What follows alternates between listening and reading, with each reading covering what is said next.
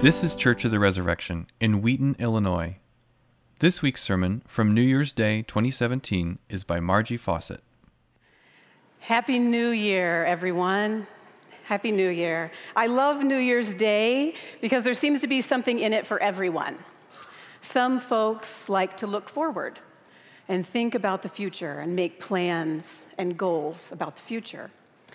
And some folks like to take a nostalgic look back at how things were in this past year. Well, I came across a bit of nostalgia from my own life, which I'd like to share with you. For many years, I've kept a New Year's journal, or New Year's Eve journal, where I write a little something about the year. And I found the very first one I ever wrote. December 31st, 1980. Dear Diary, only 20 glorious minutes left in 1980. I just got used to writing 80, and now I have to write 81. This year has really been a good one. I think it's just about my favorite out of all 11 other ones. Out of all 11 other years. Well, this is a wonderful practice, and I commend it to all of you, but especially for our young people. Just take a few minutes to look back over the year. Write out the things that you just loved about it. Thank God for those things. And look ahead to the future, what your hopes are, as a way to talk to the Father about that. Looking back and looking forward is just part of how life is for us. And today we're going to take a similar perspective as we consider the name of Jesus, by looking back to the beginning of his earthly life and by looking ahead to the promises of his glory. Because today is the feast of the holy name of Jesus, and it falls 8 days after the birth of Jesus, the day when Mary and Joseph were required by the law to take their baby to the temple and give him a name.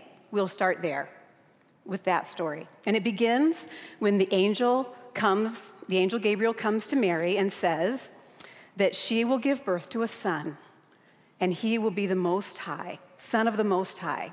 He will be great, and she's to call his name Jesus. The name Jesus means God saves. So before he's even born, his identity and his purpose are revealed to us. That's the beginning of the story. And then we get a glimpse from our reading in Philippians to the future, how the story ends, when we read that God has highly exalted him and bestowed on him the name that is above every name, so that at the name of Jesus, every knee should bow in heaven and on earth and under the earth, and every tongue confess that Jesus Christ is Lord. So in the end, God's saving work for the world will be complete, and Jesus will be seen and recognized as the Lord of all. That's how it all ends. So what does the giving of his name at the beginning of his earthly life and the exalting of his name at the end have to do with our lives now? While looking back, then forward, we see the name of Jesus, but the life of Jesus is not relegated to the past or to the future. We can call on the name of Jesus now. And when we call on his name, we have access to his power, his saving power, and his love. Now, we know that the name of Jesus has power because it will be ultimately above every other name. So let's consider for a moment the power of the name of Jesus. I don't know if any of you are like my son, and when you hear the word power, something stirs in you. Power. How much power are we talking? Maybe you want to know some specifics about power, like my son would like to know specifics about every kind of power. He asks me these kind of questions all the time. How many cyber crystals do you think it would take to power the laser of the Death Star?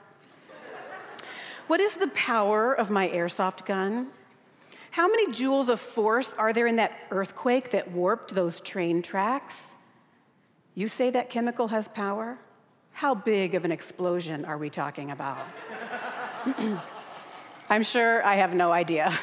And if I can't describe to my son how powerful the world's elements are, I certainly cannot explain the power of the name of Jesus. It's beyond our imagination.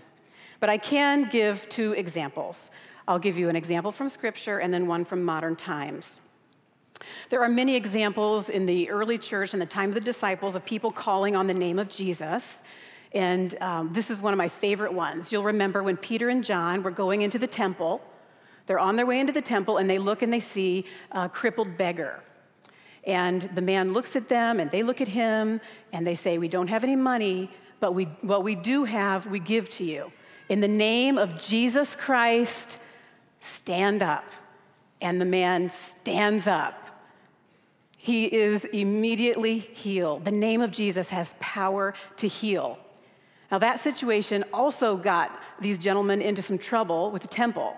And you'll remember the leaders got together, and they're like, what are we going to do with these guys? They're causing a lot of trouble. And so their solution is they say, you may no longer teach or speak in that name.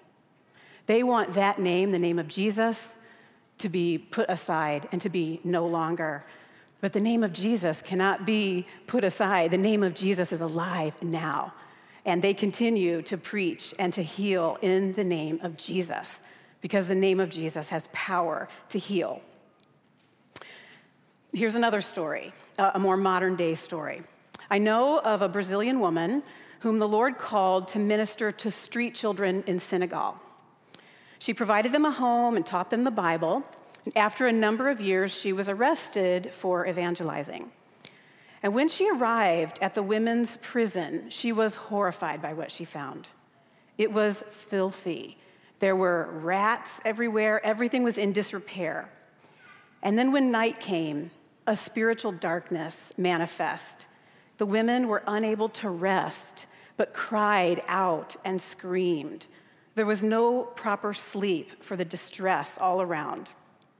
This dear woman was overwhelmed and wondered, how in the world am I going to live in this place? And the Lord said to her, this is your new mission field. This is your new home. Clean it up. So as night came and the unrest began, she rose from her bed and said, the Lord has shown me that this is my new home. My home will not be taken over by darkness, but filled with light. In the name of Jesus, be gone, never to come back again. You cannot torment these women any longer. And the women all quieted down. From then on, everyone could get a good night of sleep. The place was physically cleaned up, and this woman was released to do ministry among these women. The whole environment changed. The name of Jesus has power. The power to heal and power over darkness. Jesus means God saves. Now, this incredible power of his name is indissolubly wed to his love, to his human life that humbly came to give himself in love for all of us. And the Lord revealed his love to me in a time of prayer I had through the Transformation Intensive. The Transformation Intensive is a small group run by Deacon Val to help us grow in prayer and in love for Jesus. In some of the prayer exercises, we were asked to consider the presence of Jesus in various gospel scenes. So I prayed with the scene of Mary and Joseph bringing Jesus to the temple on the 8th day.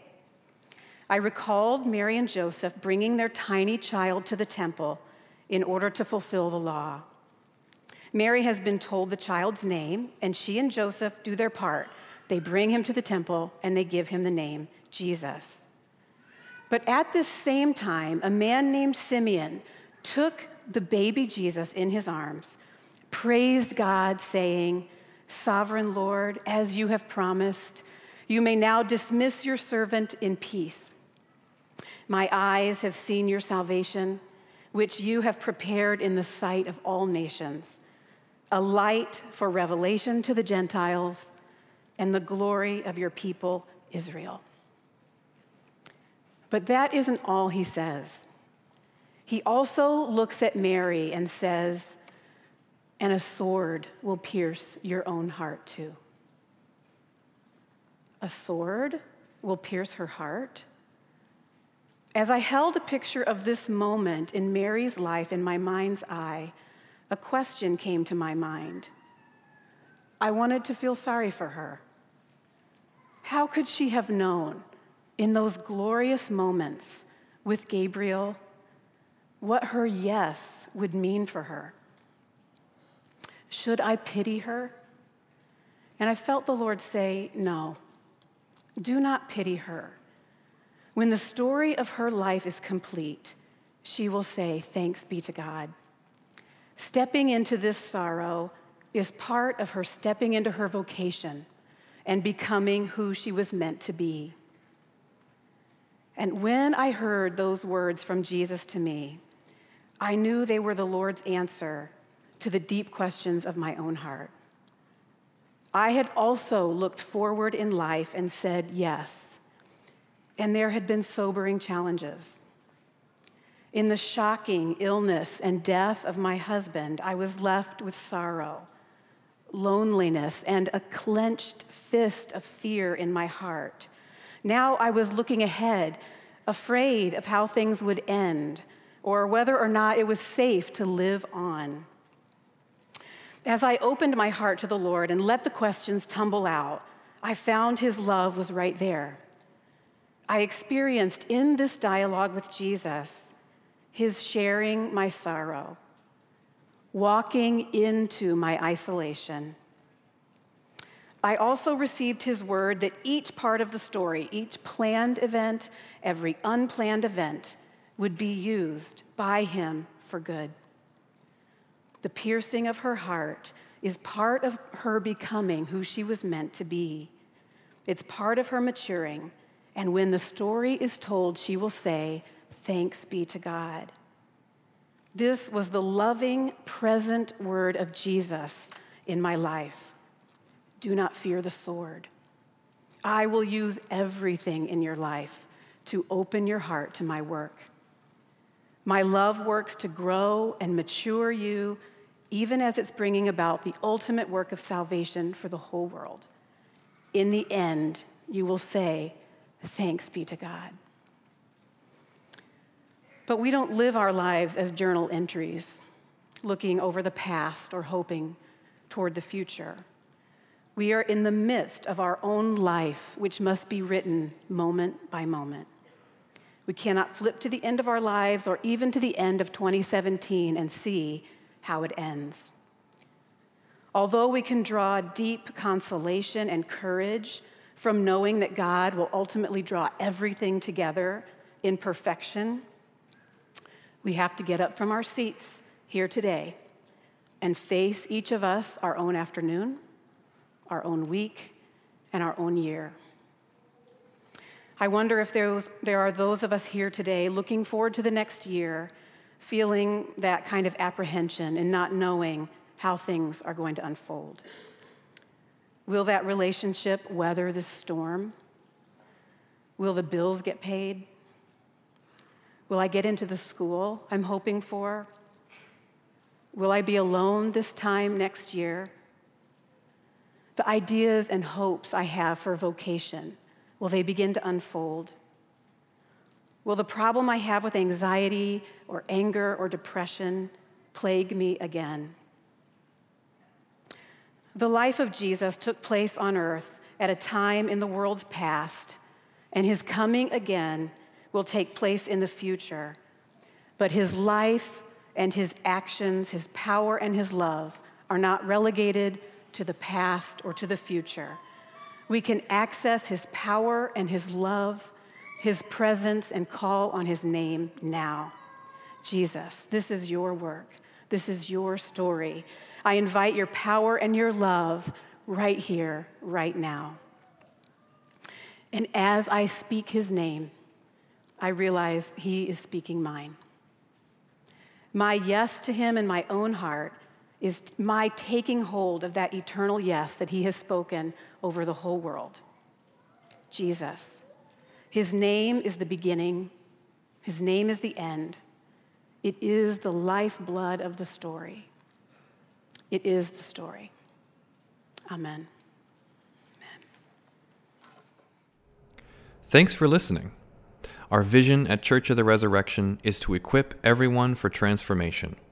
As part of that vision, we love to share dynamic teaching, original music, and stories of transformation. For more of what you heard today, check out the rest of our podcast. To learn more about our ministry, visit churchres.org.